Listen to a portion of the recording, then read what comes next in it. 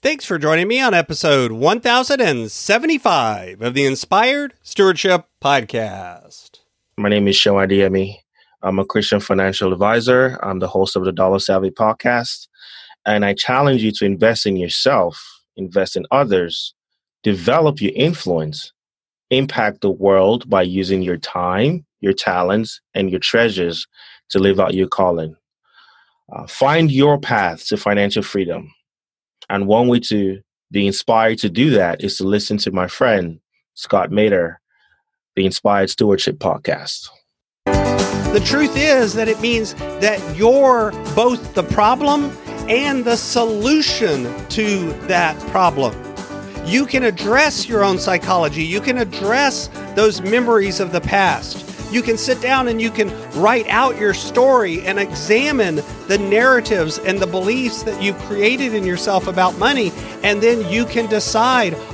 Welcome and thank you for joining us on the Inspired Stewardship Podcast. If you truly desire to become the person who God wants you to be, then you must learn to use your time, your talent, and your treasures for your true calling. In the Inspired Stewardship Podcast, you will learn to invest in yourself, invest in others, and develop your influence so that you can impact the world. In today's episode about impacting the world through stewarding your treasures, I talk with you about what a money mindset is. I talk about why understanding this is way more important than the mechanics of money management. And I also talk about how understanding this can help you reduce worry and anxiety. As we talk about stewarding your treasures, wouldn't it be great if you could support this podcast and do it without costing yourself an extra dime? Turns out you can. All you have to do is use inspiredstewardship.com/Amazon when you're ready to make a purchase via Amazon, and a small commission will come back to support the show. If you enjoy the show when you're ready to buy from Amazon, just use inspiredstewardship.com/Amazon. The truth is, when it comes to our money, we like to think of ourselves as logical, rational beings. We just deal with our money in a factual way. We sit down and we make a spending plan, we take our paycheck, and we follow a budget. We do these things because logically it's in our best interest. And yet the truth is that none of us are ever entirely rational when it comes to our money. We often end up putting off doing the budget or not paying attention to it or hiding certain things from ourselves and others when it comes to our money. We feel guilt, shame, and other emotions. We sometimes get reckless or exuberant and spend too much money that way.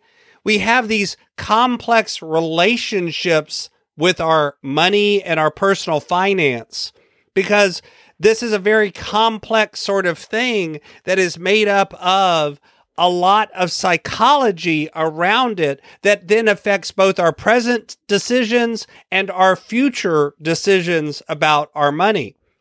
It's an evolving relationship that truly starts in our past and leads to our future. That is really our money mindset. Our money mindset is that idea of how our psychology affects our money and how our money affects our psychology and how there's a feedback loop between these two things. The truth is that we have emotions around our money. We feel things like, I haven't got enough money. I've spent too much money. I'm always bad with money. I've never got a safety net when I need it. I spend too much on the things that I don't really need. We have thoughts and anxiety that creates us to avoid touching and talking about our money. We just try to put it out of our mind. We don't talk about it. We oftentimes will not look at bank statements or not look at credit card bills because somehow ignoring them makes it better. And the truth is, we look at these things and these emotional effects that we have around money, and we feel fear or guilt or shame, and yet we don't actually address those feelings because we don't actually sit down and think about what's going on in our money. Instead, we just assume that we're always been this way and we always will be this way. We create the exact thing that we're trying to avoid because we make it true. Our perception makes it that way. The truth is, too, your upbringing affects your money mindset. The idea of how you were raised and how you saw your parents deal with money. That story and that narrative started all the way back when you were a child. Who controls the money? Who makes the decisions? Is there enough or is there not? Do we hide our finances or do we talk about them openly? We become defined by our money story because that emotional connection is actually something that is deep inside us, and oftentimes we don't even examine it. And that's why this is almost more important, or is more important, than actually understanding the mechanics of money. You know, understanding how to invest and how to budget and how to control your spending and all of the little practical tips that everyone always shares of using cash envelopes or doing this thing or doing that thing or the 70-20-10 kind of budget or whatever it is, whatever tool, technique, trick, or tip that you've read recently that you said to yourself, this is it. This is the thing that's going to solve my money problems. It's probably not the thing. And it's probably not going to solve your money problems because it's usually focused on the mechanics of money management, not the psychology of money management. And when it comes to personal finance, that personal world is more important than the finance word.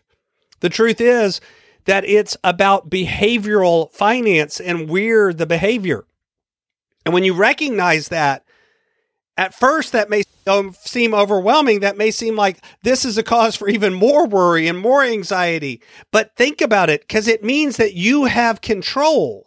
The truth is that it means that you're both the problem and the solution to that problem. You can address your own psychology. You can address those memories of the past. You can sit down and you can write out your story and examine the narratives and the beliefs that you've created in yourself about money. And then you can decide, are these true? Are they adding value to my life? Or should I change them? Because you have the power to change. That is the truth. Understanding your money psychology can actually help reduce your worry and your anxiety if you recognize that it means that you have the power to change. And out of that power to change comes the power to actually do better, do more, to succeed in a way that really adds value to your life. Thanks for listening.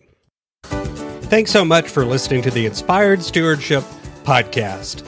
As a subscriber and listener, we challenge you to not just sit back and passively listen, but act on what you've heard and find a way to live your calling. If you like this episode on the stewardship of treasures, you can sign up for our treasures tips by going to inspiredstewardship.com/treasures or text in the U.S. 44222 treasures tips. And we'll send you 5 weeks of our best tips on stewarding your treasures. Until next time, invest your time, your talent, and your treasures. Develop your influence and impact the world.